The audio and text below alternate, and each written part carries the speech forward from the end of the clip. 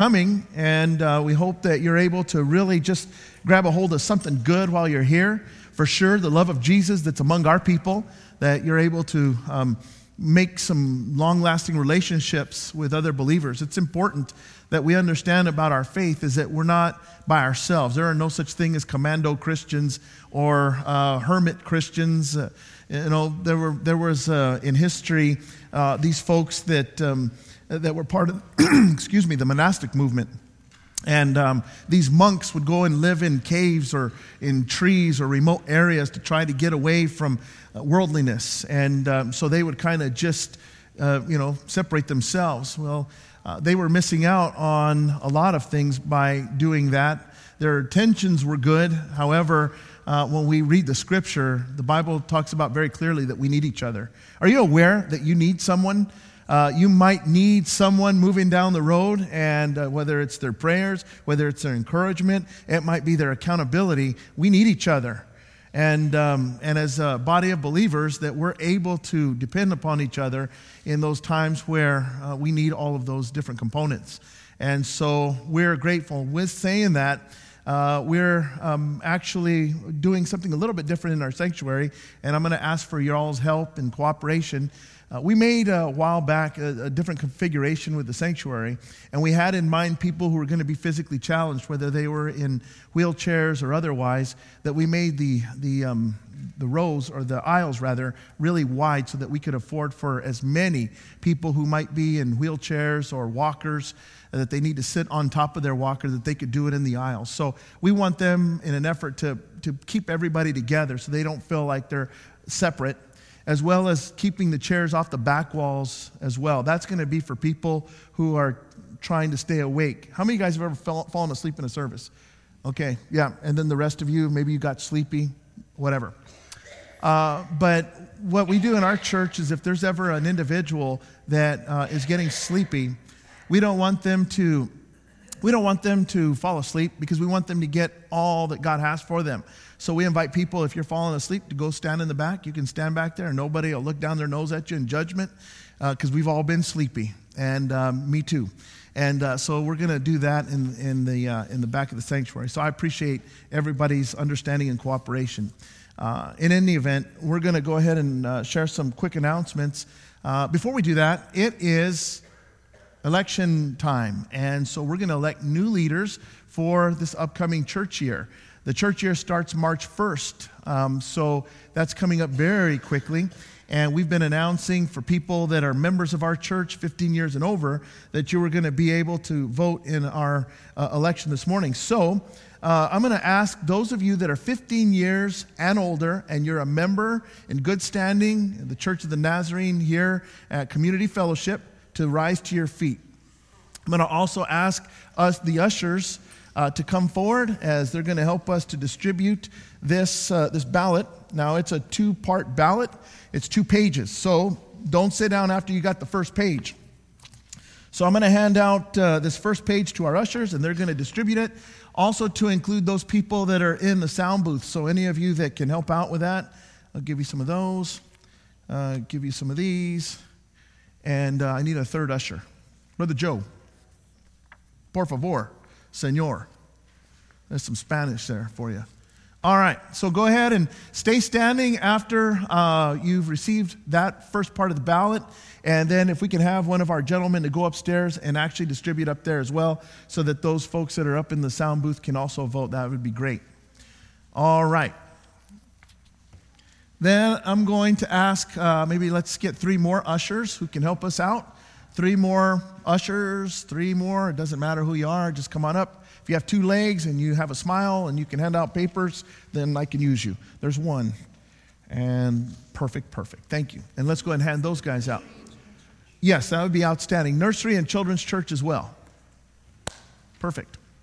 When you receive both pages, then you can sit down. Outstanding. Thanks, everybody. All right. Well, in the meantime, I want to read to you something out of the church manual. It is the place in Scripture where we have the covenant of Christian conduct, and specifically for church officers. Now, I want you to listen to this. I know that we can kind of get excited about all the stimulation that we have here. But I want you to hear this. I want you to pay attention to this, because these are the things that we expect from leadership in the church. So if you're going to lead in any capacity, whether it's on the board or you're going to lead as a Sunday school teacher, or maybe you're going to be on the platform, in any capacity that you're going to lead, we expect this kind of conduct from our leaders. And now I want you to hear this. We direct our local churches to elect as church officers active members of the local church who profess the experience of entire sanctification and whose lives bear public witness of the grace of God that calls us to a holy life, who are in harmony with the doctrines, polity, and practices of the Church of the Nazarene, and who support the local church faithfully in attendance and with tithes and offerings. All right? So, why do we read that comment? Why do we read that paragraph? Why is that important? When the nominating committee got together a couple weeks back and we were thinking about who we wanted to put onto the ballot, these were the qualifications that we wanted to measure up against who would be considered for the ballot. And the only thing that nominating committee did not know or could not know is who tithes and gives offerings. Obviously, they can't know that. However, those other things that we read about are readily apparent. It's something that people can see. We talk about fruit, right? Jesus talked about by their fruit, you will know them. Meaning, the things that people display that you can witness firsthand is the fruit that we talk about that should be evident. Now, let me say it like this. Have you ever asked someone about someone else, do you think that they're a believer? And they might say, well, I think so, or they might be. Have you ever had anybody tell you that? Shouldn't it be readily apparent if somebody is a believer? Like there shouldn't be any questions at all that they love God? My sons asked me that specific question. Do they love God, Dad? And, that's a great question. It's a profound question. Because you should be able to see the fact that they love God. Beyond what we say, right? I mean, how many of us have ever heard the term that talk is cheap? Right? Talk is cheap. I mean, somebody could say all they want about that they love God, but you should be able to see it. There should be tangible evidence that somebody loves God. And that's what we're going to talk about, not even just with regard to as you mark your ballots, but even bleeding into the sermon this morning, talking about holiness. So I want to give you the time to go ahead and look at those and mark them accordingly. So I'll give you a few minutes while I'm sharing announcements as well.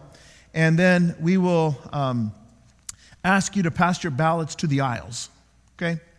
Don't put your names on them and don't fold them. If you folded them already, it's all right. Just kind of unfold it.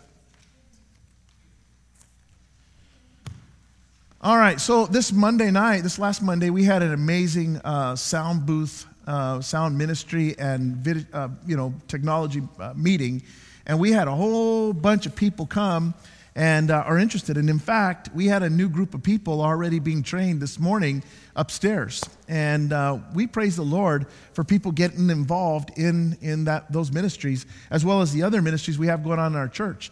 Now, if you were unable to make that meeting and you say, I still would like to try it out and see what it's about, it's not too late. We're going to have other trainings that are coming up. Specifically, we're going to be having training for the things that we do on media with the cameras and the recordings on March the 11th. And Brother Jorge is going to be leading that meeting as he's kind of the head of that component of technology ministry. So if you're somebody that says, hey, I'd like to help out with video, I'd like to help out with editing, these kinds of things, that will be on March 11th. And we are already announcing it because we want people to mark their calendars so that they can make plans to be a part of that meeting. And it will be right here in the sanctuary. It will be at 6:30 on March the 11th, okay? So please, please, please make plans to be a part of that if you're interested in that ministry, all right? Other things we have going on in the church, I would refer you to your worship folder as well as the website, or you can see either myself or Miss Rochelle, and we'll point you in the right direction, okay? Outstanding. So, has everybody had the opportunity to mark your ballots?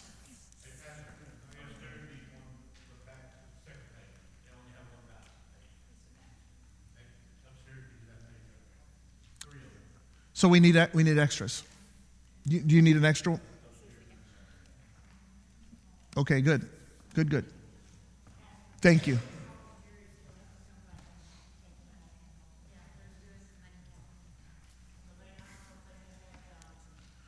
Okay. All right. Do you have 2 more ballots that are blank?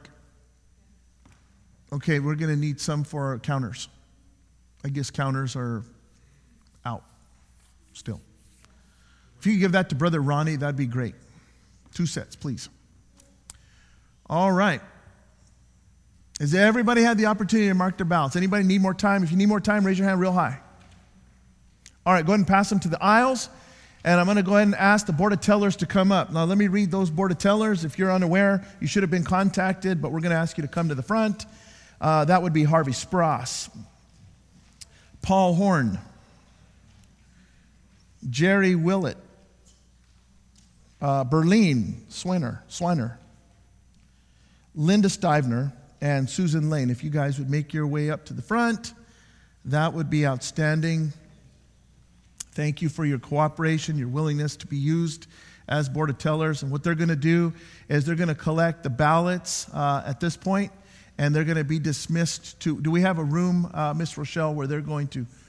Okay, into the library. So our Board of Tellers is going to collect those. We'll go ahead and dismiss you to do that. Collect all of the ballots, and then we'll dismiss you fine folks to what used to be the library to do the counts. And God willing, at the end of service this morning, we'll be able to announce the results. All right? All right. Smooth as butter. Love it. Thank you, everyone. All right, well, let's get into the Word. How about that? 1 John.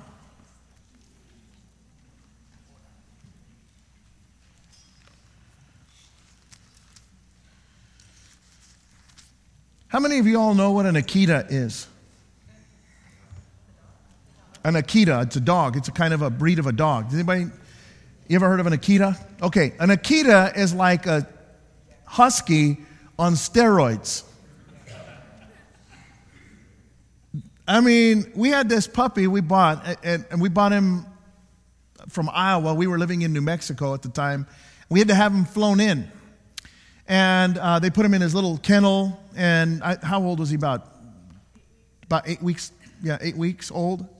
And they put him in a kennel, and then they send him on an airplane.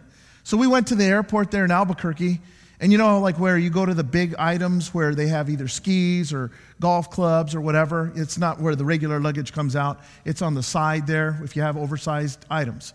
Well, this is where they were going to deliver the dog, was to this other side, conveyor belt. And so we go over to where he's supposed to be, and all these clubs are coming out, and skis are there, and we're waiting for this kennel. And it was the last one that was unloaded from the airplane. So here comes this kennel, this little carry kennel, about yay high, and you can't really make what's inside of it because his face was dark, and he's in the back. He doesn't want to come to the front of it, so he's kind of in the back. And I'm trying to make, like, what does he look like, and let's see this dog or whatever. And the only thing you could see was his white paws, and those paws were massive. And he was 8 weeks, and I'm like, oh no. Because of his sheer size at 8 weeks, he's already big. I mean, he's already big. So by the time then that he got enough courage to come out, he was already like this at 8 weeks. I mean, we're talking about like this, and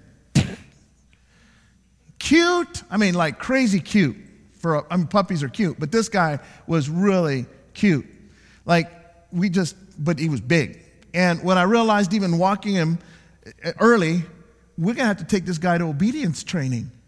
There is no way that you can manage that kind of a dog when he's full grown if you haven't trained them early. You have to get them into obedience training. So we go to this obedience training. We signed up for it. And they taught us all these little tactics, these little training tools that we could use to get this dog at least manageable, And as a puppy, he did a lot of crazy things that puppies do, digging, tearing stuff up. He managed to destroy my lawn single-handedly in my backyard, just the sheer size, his wear and tear on things. He was just big. But he was the most amazing pet that we have ever had. I mean, as big and just strong as he was. I mean, we could trust him with little kids. We could take him for a walk. My wife, everything on her hurts, whether it's shoulders or knees or back or whatever, and she could just walk him just like this. She'd stop, and that guy would stop, and then we'd start walking again. And there was so much give in the leash, And this big dog is the kind of dog that you could hook up to one of these Iditarod things in Alaska, and he could pull you. But my wife, as frail and little as she was compared to the dog, could walk him just like this.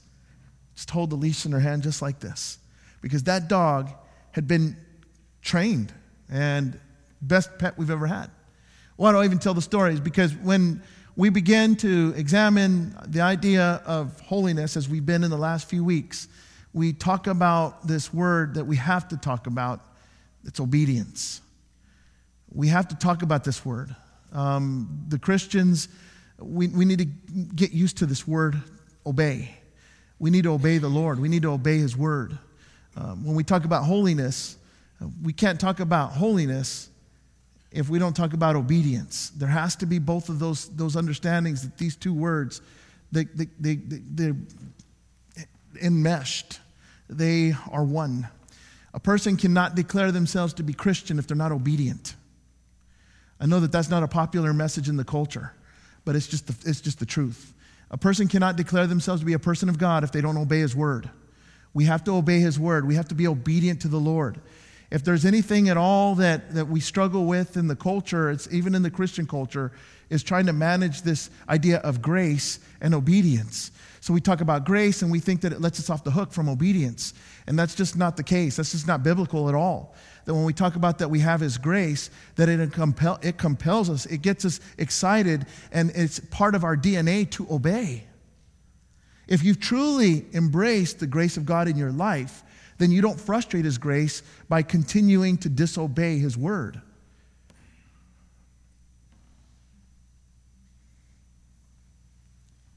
When we talk to church people, sometimes they kind of almost assume that they're obedient in all matters that God has conveyed to them. I want you to let that soak in. I'm going to say it again. When we talk to Christians sometimes, they make automatic assumptions that they're obedient in every matter of the word. And key word there is assumption. I'm not going to say what we used to say about assuming before I was a believer. But I will say this. Assumptions can get us in a lot of places where we don't want to be as Christians. How many of us this morning would say that my desire is to stay sharp, to stay sensitive, to stay hot? As the Bible would say, Jesus talking about lukewarm, how many of us would want to run so far away from lukewarm that we will do anything that we have to get away from lukewarm?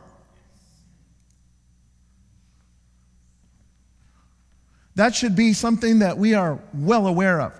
And the way that we'll be able to continue on in that kind of a trajectory is to make sure that we make zero assumptions about anything that concerns our faith. Lord, if there's anything at all offensive in me, reveal it so that I can walk in the way that's everlasting. Don't ever take your faith for granted. Don't ever make assumptions about your faith. Stay sharp. Lord, if there's anything at all, reveal it. Obedience is something that if we're not obeying what God says, we're not right with Him.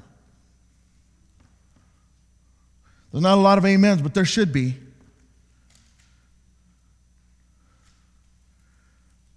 I'm not afraid of the word obedience. I love that word. I think it's a good word. I think it's a word where I want to dwell, that I'm obedient to the Lord. In 1 John, we finished in verse 7 last week. Let's pick up in verse 5, just so that we have context, okay? But we're going to move on in the text. Here's what it says, the Apostle John in 1 John 1:5. This is the message we have heard from Him, and we declare to you, God is light. In Him there is no darkness at all. If we claim to have fellowship with Him, yet walk in the darkness, we lie and do not live by the truth. If we walk in the light as He is in the light, we have fellowship with one another, and the blood of Jesus, His Son, purifies us from all sin. Verse 8. If we claim, okay, now jump back up to verse 6. You'll see the same verb there. And it's consistent also in Greek, by the way.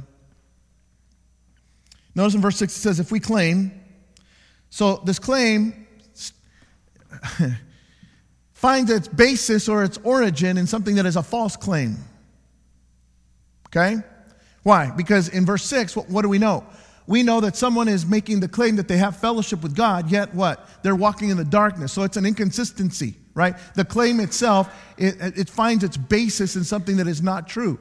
Are there people that make claims about things that are not true all the time? And we're not even talking about things that pertain to spiritual things. People make claims about all kinds of things. If you were to look at Facebook, how many people are aware of something called fake news? What's fake news? Somebody reporting something that's not true, but acting like it is, right? So in verse 6, we have a false claim. He's talking about a hypothetical person who makes a claim about something, yet there's inconsistency. This is going to be important when we get into verse 8. If we claim to be without sin, we deceive ourselves and the truth is not in us. Verse 9. If we confess our sins, He is faithful and just and will forgive us our sins and purify us from all unrighteousness. Verse 10, there's the word claim again. If we claim we have not sinned, we make Him out to be a liar and His word has no place in our lives. Okay, so here's what holiness people have the tendency to do.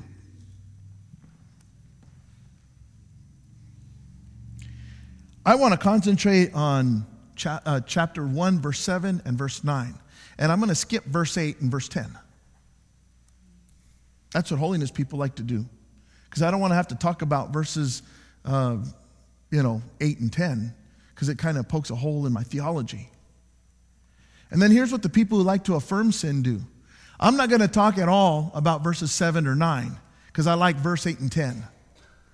You know why? Because they're seeming contradictions, aren't they? I mean, wouldn't we say when we look at both of those, wait a minute, John, make up your mind. Which one is it? Does He purify us from all sin? Because if He purifies us from all sin, how are we going to deal with verses 8 and 10? Unless He's saying something else, unless all of it does come together and there is no contradiction at all, which is what I believe. If we went to context, who was the audience? Who was John talking to? Remember when we started the series and we were talking about the Gnostics? Who were the Gnostics?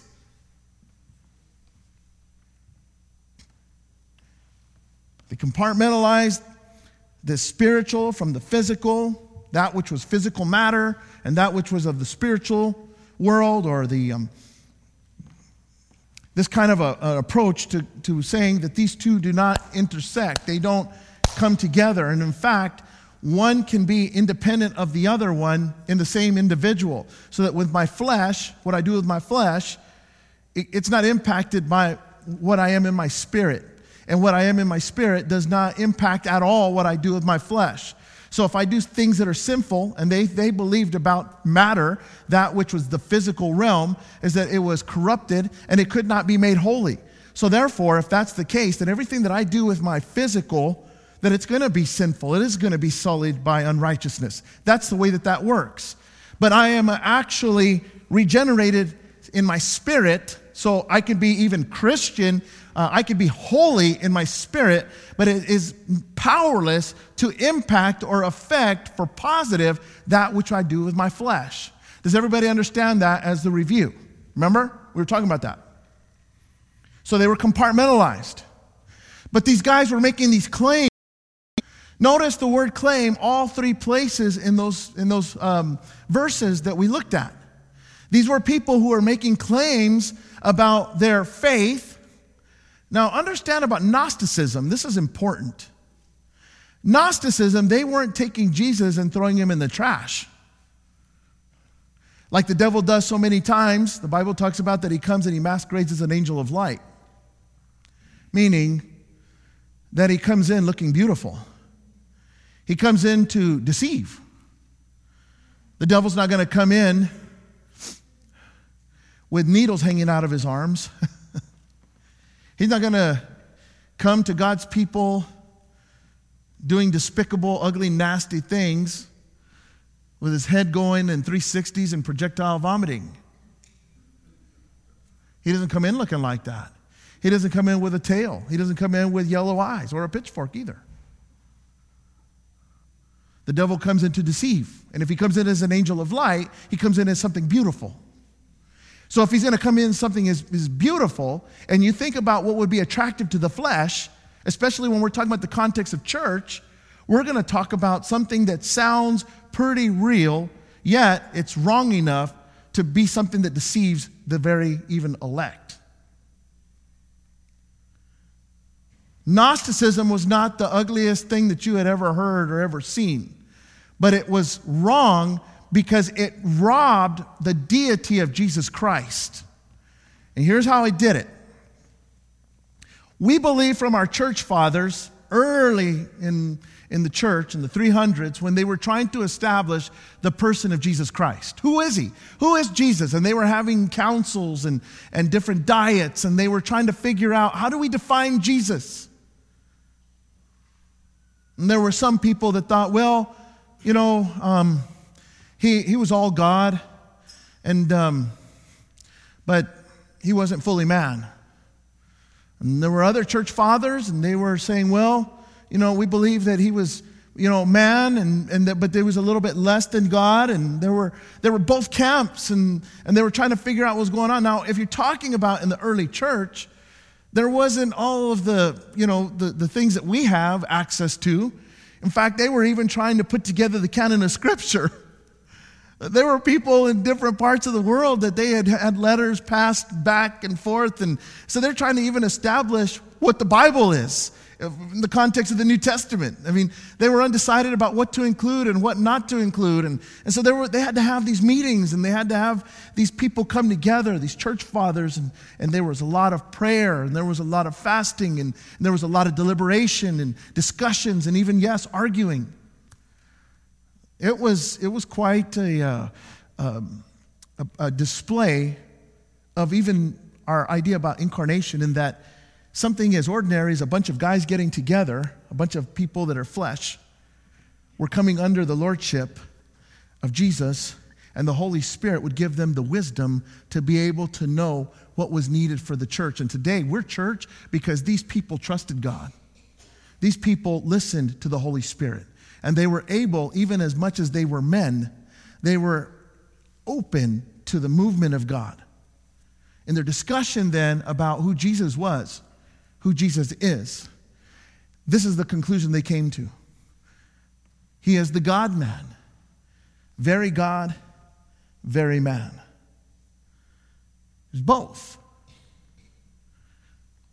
A very difficult concept. I mean, when you talk about, like, say, for instance, the Nicene Creed, there was this desire for the early church to want a common belief that wherever you went, didn't matter if you went to someplace in Europe, or you went to Northern Africa, or you went to wherever you were led, that when you went into a Christian church, there was commonality, that we could say that we believe the same thing. It's the same kind of deal where when you're talking to a Baptist person, or you're talking to a Lutheran person, you're talking to a Calvary Chapel person, or a Church of the Nazarene person, we have commonality that unites us.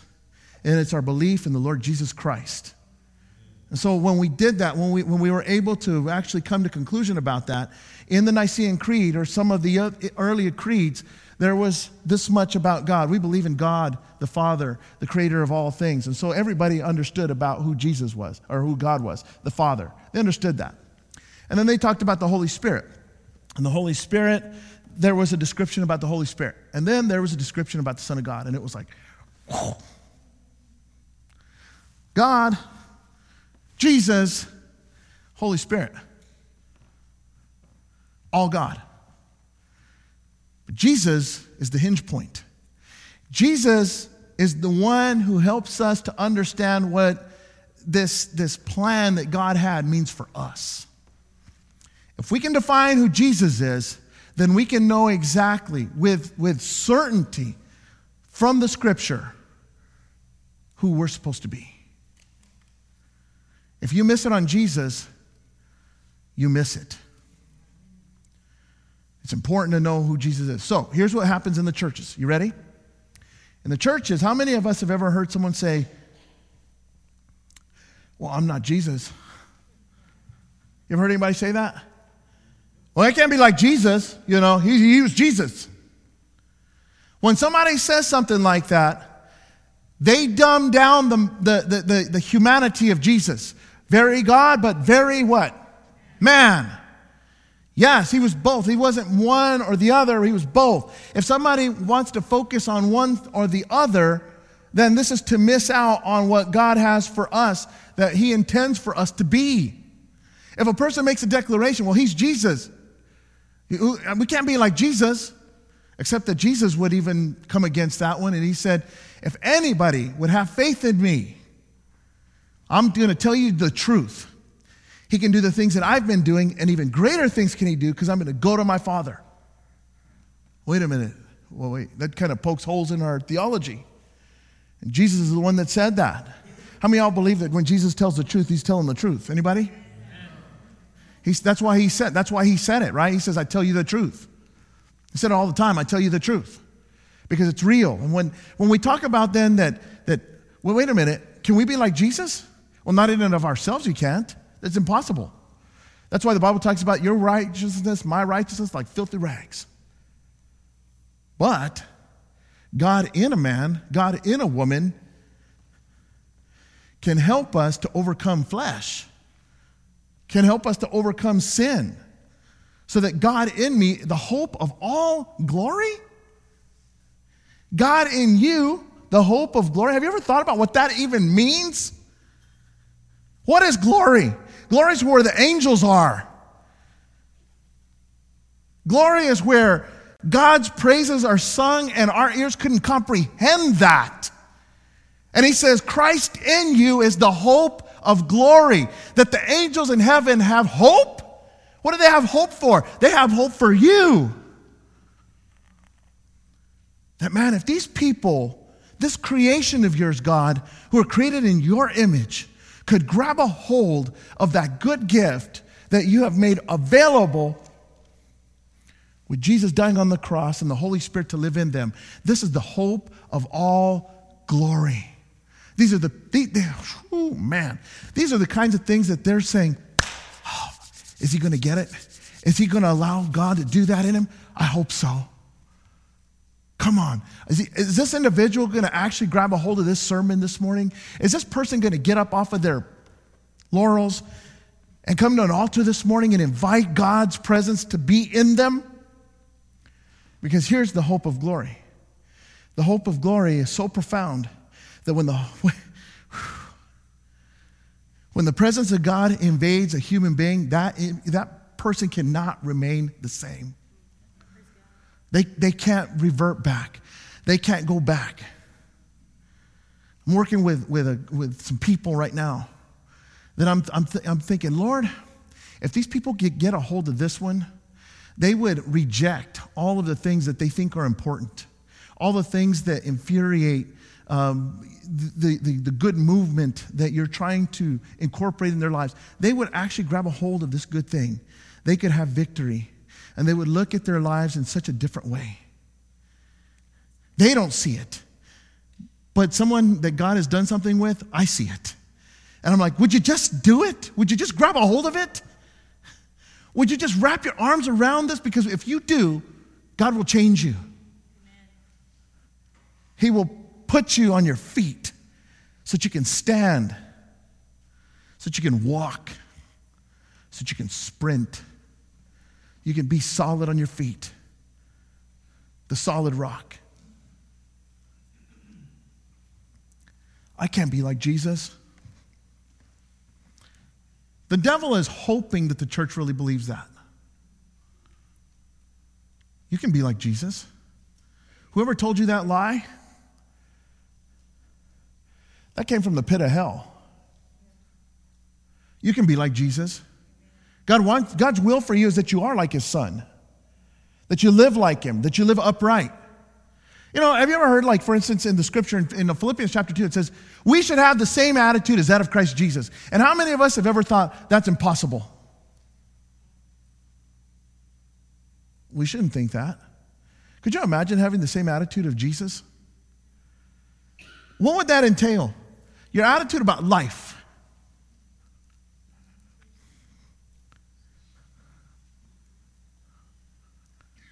What if your attitude matched Jesus' attitude? You wouldn't be walking around with a sour face and a sour attitude and complaining and whining all the time. You wouldn't be somebody that is looking at somebody else's stuff and thinking that you deserve what they got. You wouldn't be walking around acting like you're owed something. Come on, bud, wash my feet. Come on, let's go. Let's get a movement. It's not going to wash itself.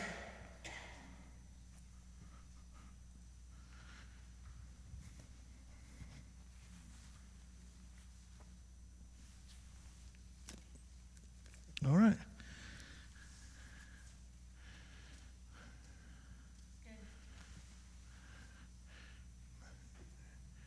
Everybody's making excuses why they can't. You ever thought about all the energy it takes to run away from what you know to be right? There's all these people that are running with all the passion and all the vigor and everything that they have. Sorry about your shoe, bro. Sorry. I think I tightened the knot on it. If I was going to wash your feet, I think I would just take the shoe off and then you can tie it later. All right. Hey, man, it's all good, you know. Maybe we need to have a foot washing service. What do you think about that? Would that be something? It's hard to wash somebody's feet. It's hard to have somebody wash your feet.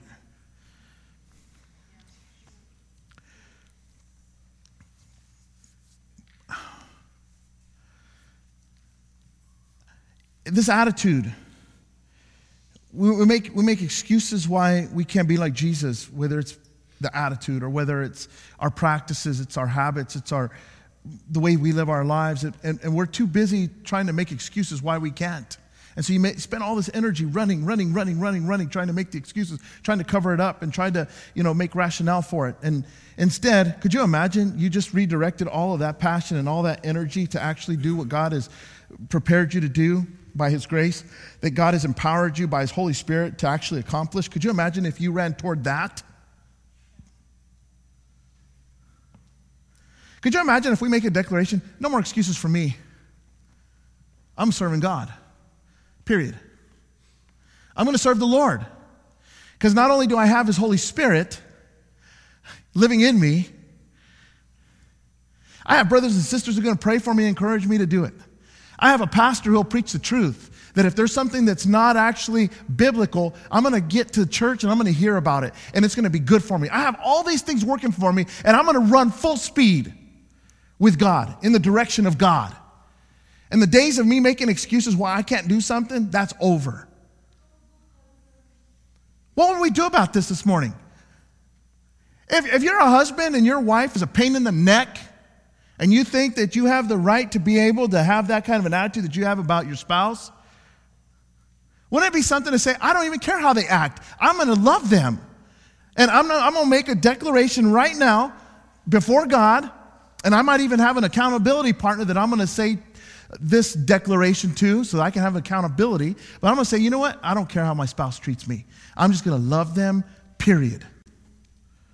When you make these declarations like this and God hears them, God is the kind of God that wants to be involved in that kind of a thing. Because now you're stepping out in faith.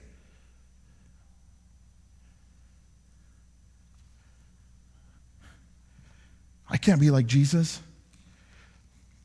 That's to actually remove the humanity of Jesus.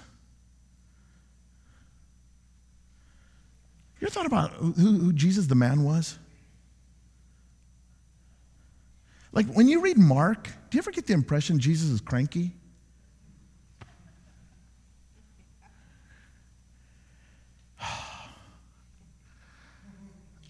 How are you so dull that you don't understand this? Why are you guys talking about bread? Bread for the trip. Why are you guys talking about that? One of the Gospels, he asked, how long does he have to be with them? Like, could you imagine that? How blessed would you feel if somebody said that about you? Oh, are we almost done?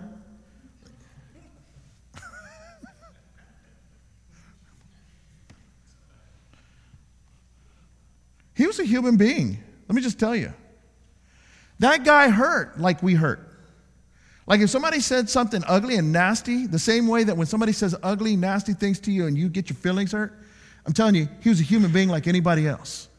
When they started pulling the beard out of his face, that hurt. When they put him on a cross and they started to drive nails in this guy, it hurt him. It was pain. His body was no different than your body. His feelings were not different than your feelings. In order for Jesus, grab a hold of this. In order for Jesus to actually be our Savior, he had to don the same human flesh that we wear and overcome all the challenges that that flesh brings to be able to be of use to us. If his flesh was different than ours, then big whoop-dee that he was overcoming sin and death. Big deal. But now, if we have, listen, throwing the Gnostic idea in the trash and to say about Jesus, he was fully man. That if this guy has the same flesh that I wear, with all of its temptations, as the writer of the Hebrews says in chapter 4, what that means then is that he wore that flesh and he was victorious over that flesh and he was able to be everything that the Father had intended him to be. Here's what that means, is that now, because the same Spirit that is in you, that's what the Bible says, right? It's not a different spirit that Jesus had than we get. The Spirit, the same Spirit that's in you,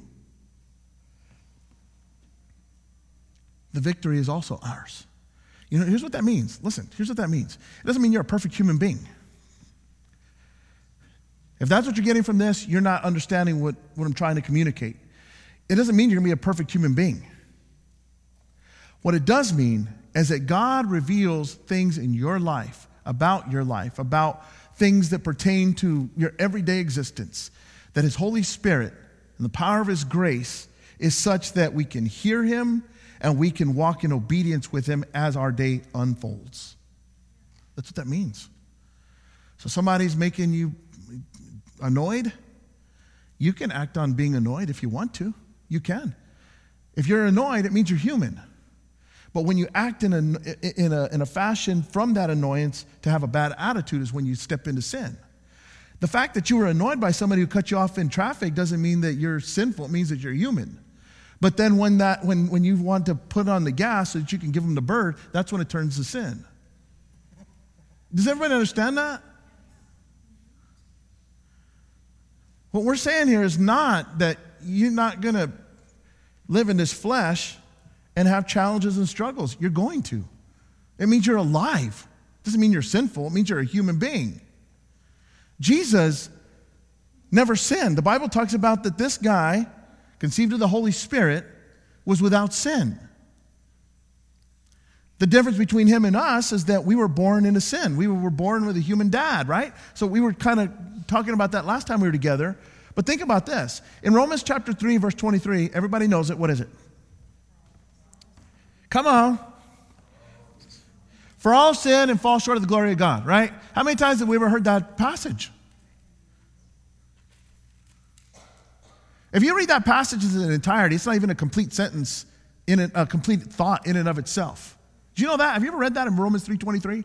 Because people like to declare that passage as kind of their ticket to sin. See, we all sin, and that's just the way it is, and we're just always going to sin, and that's the way. But that's not what it says in its entirety. If you were to read verse 22 and verse 24, you'd get a full picture of what it's actually saying. What it means is this, and this is what John is saying, is that every single human being needs a Savior. I don't care who you are. You might be a good person. You might be crocheting blankets for the poor. You might be helping people across the street. But your righteousness, apart from God's, is filthy rags, and you need a Savior.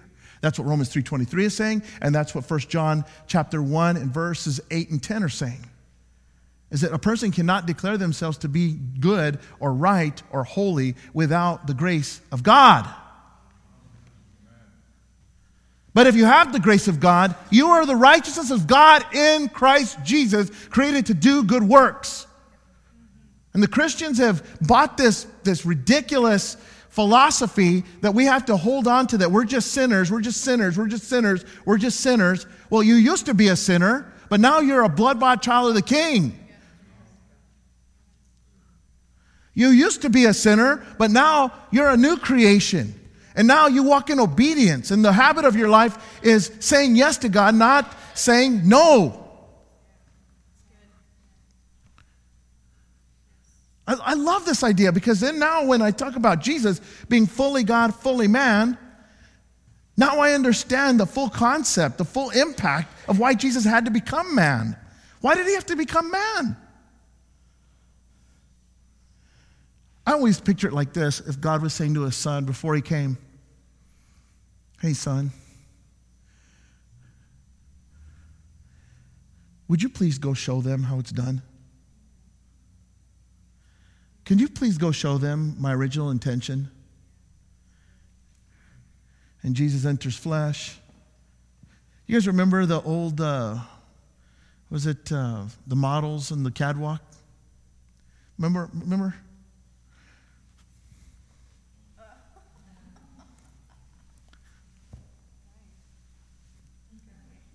And then they might stop. The funniest one I ever saw was this lady who was wearing these high heels like this. And all of a sudden her ankles start doing this. And she's trying to get her balance, but man, her ankles... And I was watching these anchors. They were reporting on it. And it was a man and a woman. They were, the news anchors. And the man, as they're showing the footage of this girl with her ankles going like this, and she's going like this down the catwalk like this, and she cannot get her bearings. I mean, she cannot get her footing, because these. I don't even know why somebody would even wear those. Why would you even wear that? And the guy, the news anchor, who's the man, cannot stop laughing. He's turning every color of red you can imagine. He's just laughing. Cannot get his composure. He can't stop laughing. And the woman, in full woman fashion. Why is that funny? And I'm like, why is that not funny? Are you not watching this? That story has nothing absolutely to do with the sermon.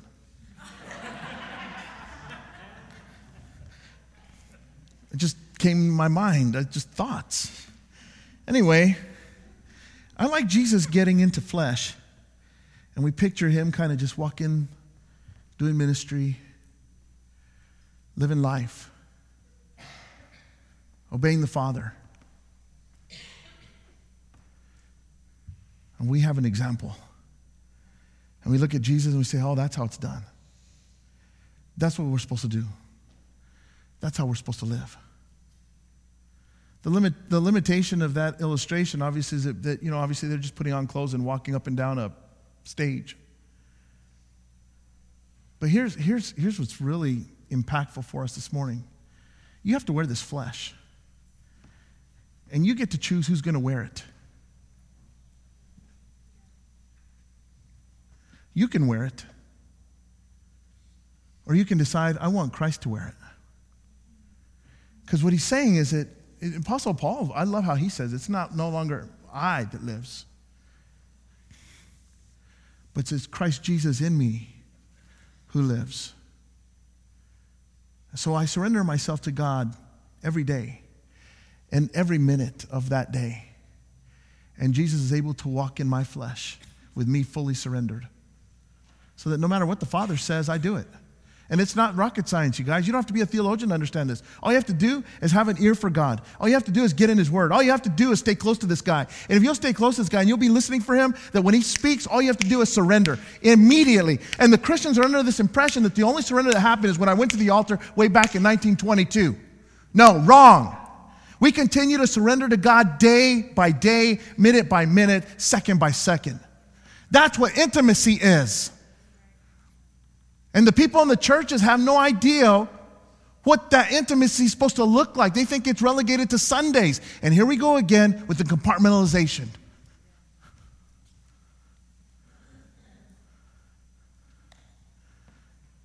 So there's one side of the people that say about Jesus, well, I can't be like Jesus. And what they're doing is they're promoting this deity and they're removing the humanity. Let's go to this side. How many of us have ever heard people talk about, well, Jesus was a good man. I don't know that he was God. You know him, right? We talk about, well, he was a good guy. He's a moral guy. Great teachings. Good guy. But he wasn't God. Those people are just as wrong as the people on that side. Both of them are wrong. Where I think that these people in this story were almost declaring that I don't need a Savior. That I don't need I don't need to confess that I'm a sinner. I don't have a need of a Savior. Well, a person might think in a church especially where you say, well, yeah, the people in the world, they all think like that. A lot of them do, right? They think like that. The people that are worshiping other gods, they think that, but we're not in danger of that in the church, are we?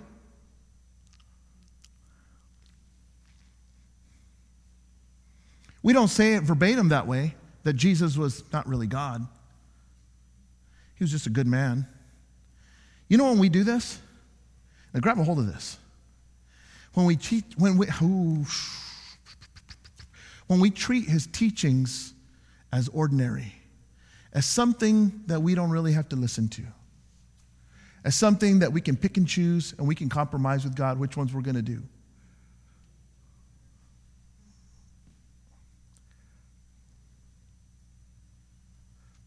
And there are people in the churches that are guilty of this one. Let's go back to the attitude of Christ Jesus. If we were going to say in Philippians chapter 2, the Apostle Paul is talking about having this same attitude. And we look in the mirror and we realize, I don't have the same attitude. What do you do with that? What is a Christian supposed to do with that?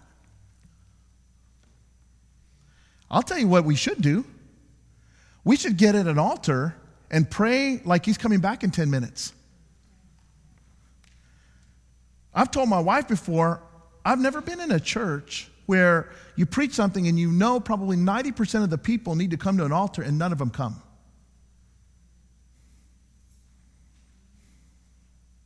And I think, well, maybe we need to go do something else.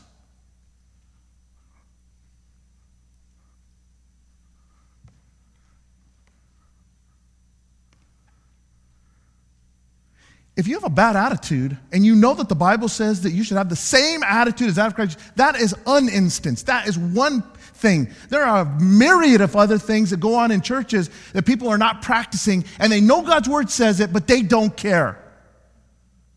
And they don't say it that way, but that's really what they're doing.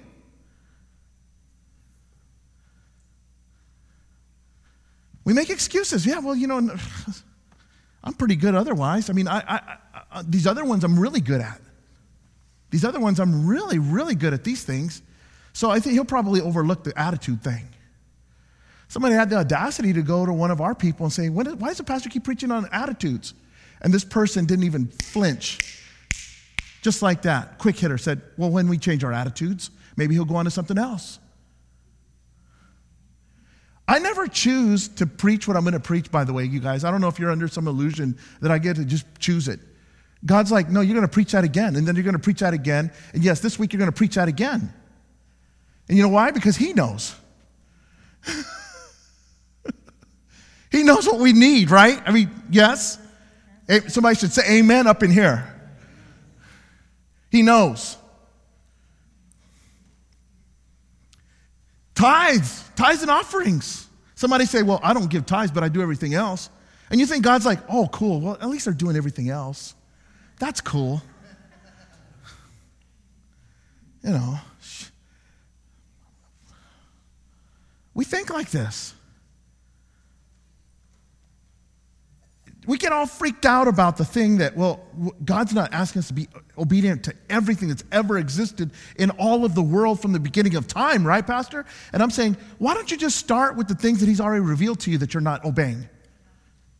What if we started there instead of worrying about all of this? Because what this does is take the focus off of this.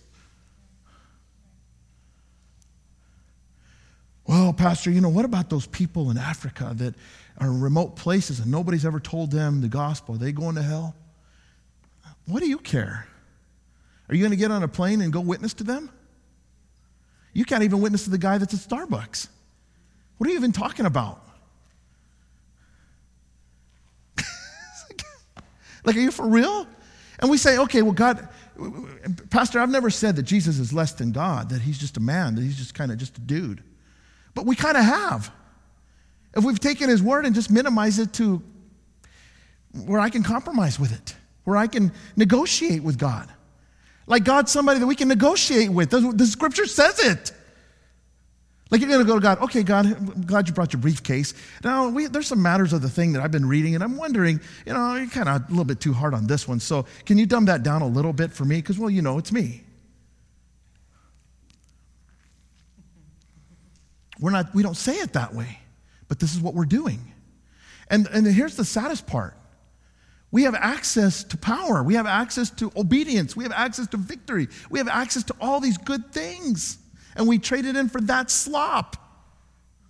And then here's the kicker. At the end of days, there are going to be these people that are going to say, didn't we do these things in your name? And didn't we do that in your name? Didn't we go to church? And weren't we nice to people? And he's going to say, get away from me. You're a worker of rebellion and disobedience. I don't know at all who you are. I mean, that's going to happen, you guys. Listen, you can be bored, you can get mad, you can want to kill the pastor, whatever you want to do. But there's coming a day when that will happen. And there won't be anybody to blame at that point. Because God is a righteous judge. And he judges by who has the blood and who doesn't. If this individual has my blood on him and in him, he's getting in. This one doesn't, he's not getting in. And here's what will happen. On that day, we'll remember all of the opportunities that we had to make the thing right, and we didn't. And for what? For what? You ever heard the term, there's going to be hell to pay? You remember like when you were going to get in trouble and your mom was going to get home, your dad was going to get home? There was going to be hell to pay. That's literal. Like that's real. There is a hell. And most people, the Bible says most people are going there. And you know why? When I say most, I'm not talking about the people of the world. They're going to hell. If they don't know Jesus, they're going to hell. But the people in the churches are equally going to go to hell. And I've wondered if their hell's going to be hotter.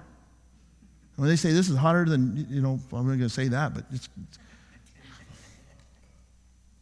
But I've wondered, and here's why, because they're going to remember those times, those evangelists that came, those revival meetings, Sunday after Sunday, Wednesday after Wednesday, opportunities that they had and they never did anything with them. And they're going to say, what the heck was I doing? And it's going to be too late. But see, it doesn't have to be. And tonight, or this morning, it feels like it's tonight somewhere. This feels like a revival meeting to me, like it's a night. It's a nighttime. Doesn't it feel like that to you? Maybe not. Maybe you're hungry for lunch. But I'm going to be honest with you.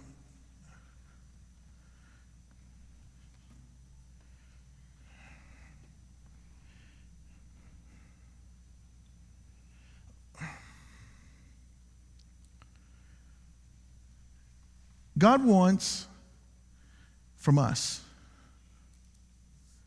all or nothing.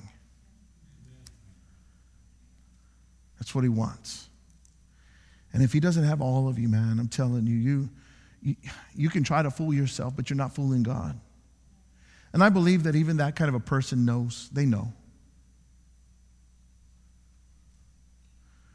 Ask yourself this morning, this thing that I have in my clutches that I'm holding on to,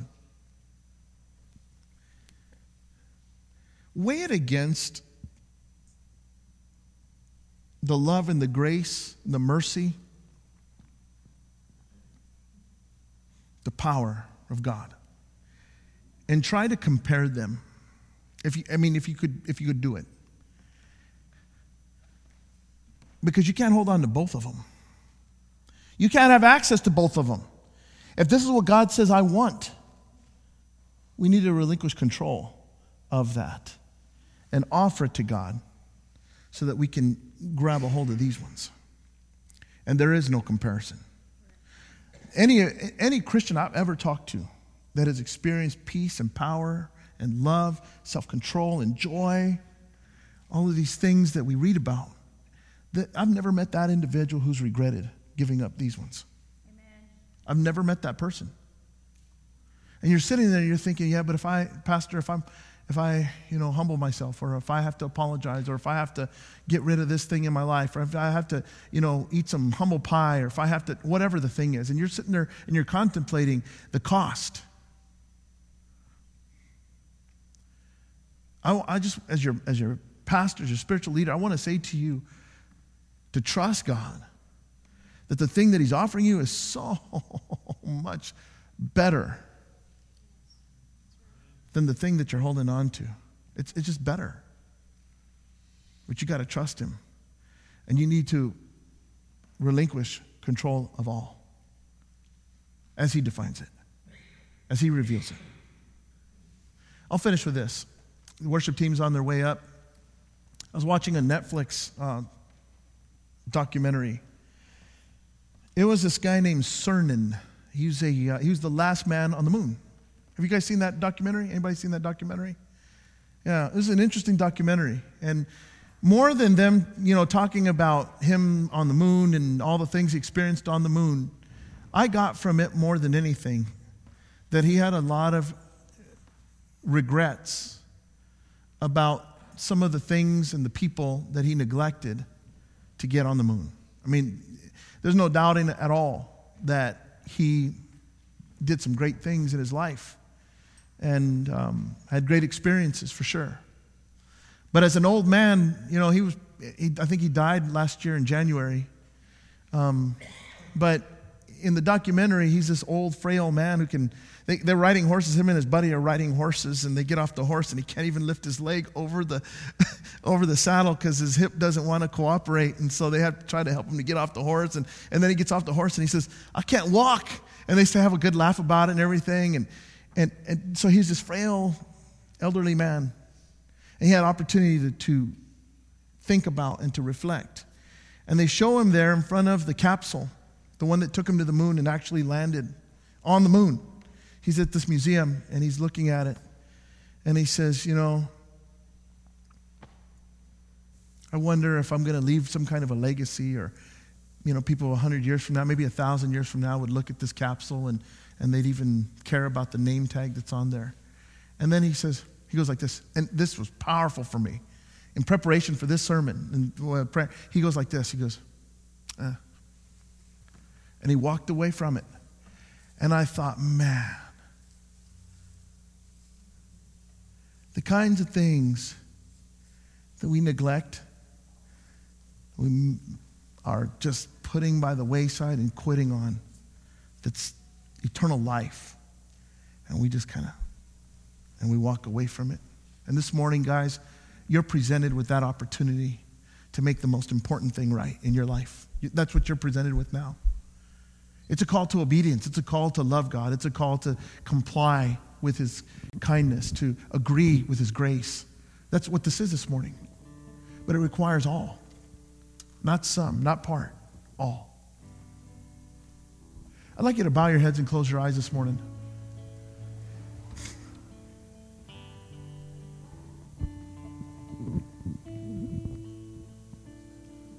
This area up in the front is open. And if you feel like you need to come and you need to pray, I'm going to invite you to do that right now. Just get up out of your chair and you have a time of prayer, a time to be real with God, to be open with Him.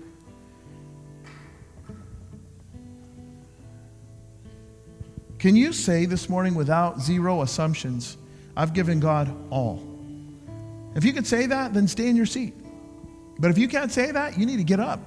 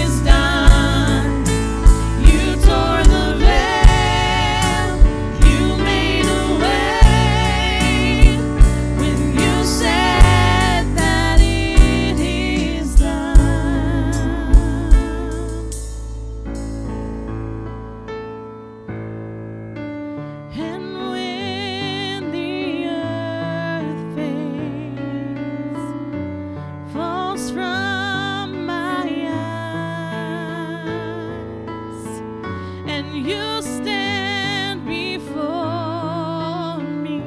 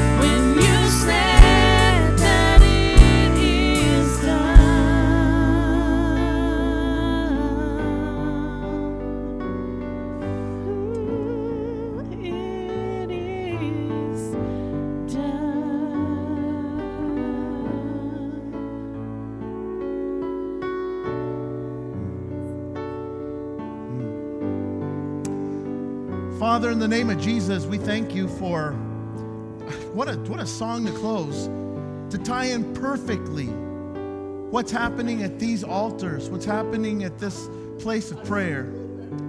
That God, you can bring closure, that where the devil will continue to bring blame, the devil being the God of the past, that this good thing that Jesus did to finish the work on the cross, that we don't have to be subject any longer to the bondage of sin, that it's done, it's over, it's finished. This morning, God, we proclaim for our own ears, for the ears of others, that you can hear it, and also so the devil can hear it. We make a declaration this morning that it's done in our lives. The disobedience, the dysfunction, all the things that bring the guilt and the shame, that's over. That's done. And we make a commitment to you this morning, we, your children, to walk with you. No matter what. These two key words, supemone and hupemone, these two words which mean to submit, that we would come under you today, right now, in the name of Jesus.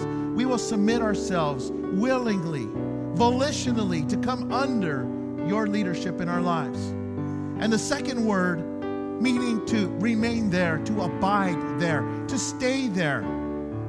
We make a decision at an altar like this one this morning to come under. But God, would you grant us your grace that we would stay there day by day? That as difficult, as challenging as it is to serve you, that God, no matter what, we're going to stay there. We're going to trust you. We're going to live for you. Regardless of what that means for us, God, regardless of what it means for our flesh, we know that we need to stay abiding. This morning, there have been people that have made that choice and that decision. And I pray that your Holy Spirit would flood their lives, would completely overtake them and devastate them for good. And as they're swept away, that you, oh God, would be their Savior. And that there would be no turning back. It's done. It's finished. And when we say amen, it means let it be so in my life. Let it be so. I agree with it. I'm going to agree with your grace. I'm going to be compliant to what you have to say. I'm going to live for you, Lord, regardless. And I don't have to understand everything, Lord. I don't have to know the answers for stuff. All I have to know is that you love me. All I have to know is that you have good in store for me. All I have to know is that at the end of days, if I'll walk with you and I'll walk for you, that you will bid me to come and to rest in your eternal rest. That's enough for me. I'll stay. I come under and I'm going to stay. And we'll give you the praise, Lord God. With heads bowed and eyes closed, we're almost finished. This morning you'd say, Pastor, you know, I didn't come up. I know I needed to. I know that there's some things in my life that it's not all. It's just, and I know that God wants them, but I did not relinquish control this morning. But I'm asking for your prayers that I'll be able to do that soon and very soon. Is there anybody at all like that? Heads bowed, eyes closed, nobody looking around. I just want to pray for you. I'm not going to call you up or embarrass you. I just want to pray for you. Is there anybody at all like that this morning? You didn't come up, but you know you need to make some choices soon and very soon. Is there anybody like that? Okay, it's all right. As we get ready to finish, Lord, I want to come and I want to pray for my brother. Those of you that know Jeremy and love Jeremy, dealing with some different things in his life, that you just want to come and lend your support and prayer, I'm going to invite you to just get up out of your chair right now.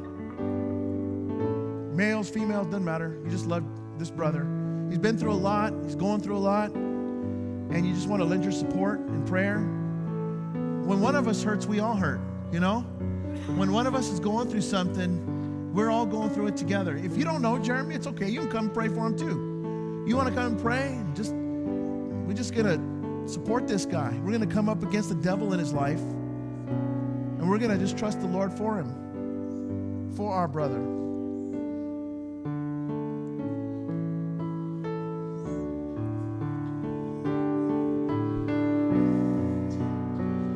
God, I thank you so much for Jeremy, and we together, his brothers and sisters, we come around him physically but symbolically, that he might know that he's not alone, that he knows that there are people, brothers and sisters, who not only are praying for him, who have prayed for him, and who will continue to pray for him. And while we might not know all the ins and outs of what's happening, what's going on, that's really irrelevant, in that you know what's going on. You see it all. And we pray, God, for Jeremy, that he wouldn't focus on the right or the left, what's behind him, but that he would firmly fix his gaze on the author and the perfecter of his faith, Jesus Christ. That he would be able to hone in on what your pleasing and perfect will is for his life. Once knowing it, Lord God, that he would not veer from it, that he would run with everything he's got toward it. And the rest of his days would be lived out to please you. The rest of his days would be a full speed, 100% compliance with whatever it is that you ever divulge to his heart. That he would say yes to your will and to your way. We pray for peace for him, Lord God.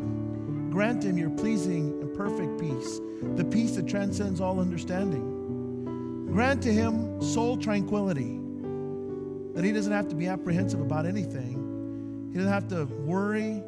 He doesn't have to stress out or freak out. God, that you got his life in your hands. I pray that you grant him wisdom as a dad, that you would help him to know how to raise his children in a godly way. And there's going to be other people who have their own opinions, ideas about what that looks like. That doesn't matter. Because for what we know about your word is that it never returns back void, ever. It never does. And whatever he's going to speak into these children's lives, not only with his mouth, but with his life as an example to his children, that he lived for God, that he spoke the words of God, that he continued to glorify God, even over and above all of the challenges, all the struggles. These kids will be able to watch all of that. When they're old enough to kind of make sense of things, they'll be able to remember our dad was faithful. Would you help him, Lord God, to just have peace about that? You don't have to worry about what anybody else is doing, because you're bigger than all those other things. Grant him your peace, Lord, in that. I pray for his finances. I pray for his job. I pray for any good thing that he has going on in his life, that you would multiply it, that you would bring to his life the riches of your glory, that he'd be able to know that you're pleased with him, that you love him. Bless him in every single way, but most of all, Lord God, bless him with your presence. Bless him with the beautiful Holy Spirit in his life, that no matter where he goes, no matter what he says, that what comes out is a fragrance that is you. We pray, God, that you would just be with our brother. Thank you for him. And as we get ready to conclude our service, we want to pray for the results of our election. We want to thank you, first of all, for the board that's leaving. We don't know the results of this one, but what we do know is, looking back, we know that there was a body of leaders who exercised faith in this last church year, and we're grateful for them. We pray a blessing upon every single one of them and their families. As these people gave of their time and their talents and their resources, we were able to see you move through their leadership, and we pray for blessings upon them. And this new group of people, we pray for the same kind of trajectory, the same kind of upshot, that there would be an opportunity for this new leadership team to build and to take these good things that we've experienced in this last year and to take them to new heights. We entrust this church to you. It's not ours. It's not the pastors. It's not the denominations. It's yours. And we, your people, give it back to you. And we thank you, Lord God, for all these people who have said yes to your call in this upcoming church year. Would you bless them? For we pray these things and all these other things in the name of Jesus. Amen. You may be seated. We're almost finished. What I prayed in, let's bring those lights up, please, my brother. And what we said in the prayer is real. That's honest to goodness. That's my heart. I'm grateful for our church board this last church year. We were able to accomplish great things for His glory this last church year, and we couldn't have done those things without that leadership. And so I just want to say thank you. Your church thanks you for your willingness to be used last year. And so now we have on the board this year.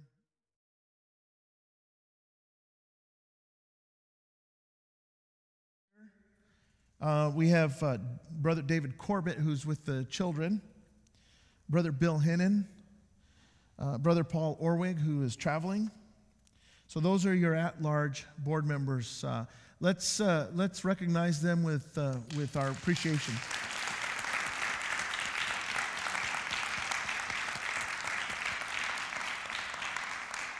They will need your prayers this year for wisdom and discernment, for grace and for vision. And we're together.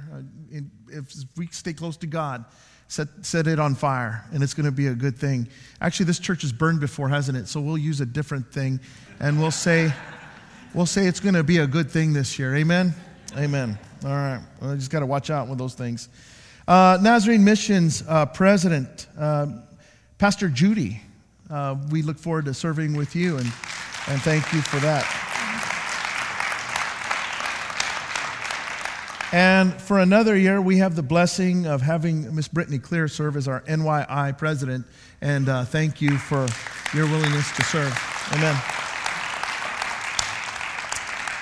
And for Sunday School and Discipleship Ministries, Miss Rochelle Orwig is going to be serving in that capacity this upcoming year. And so we thank you for that. Thank you. And we were on a yes-no with District Assembly and NMI, the convention delegates. And so if you allowed your name to run on the ballot, you're going. So give yourselves a hand.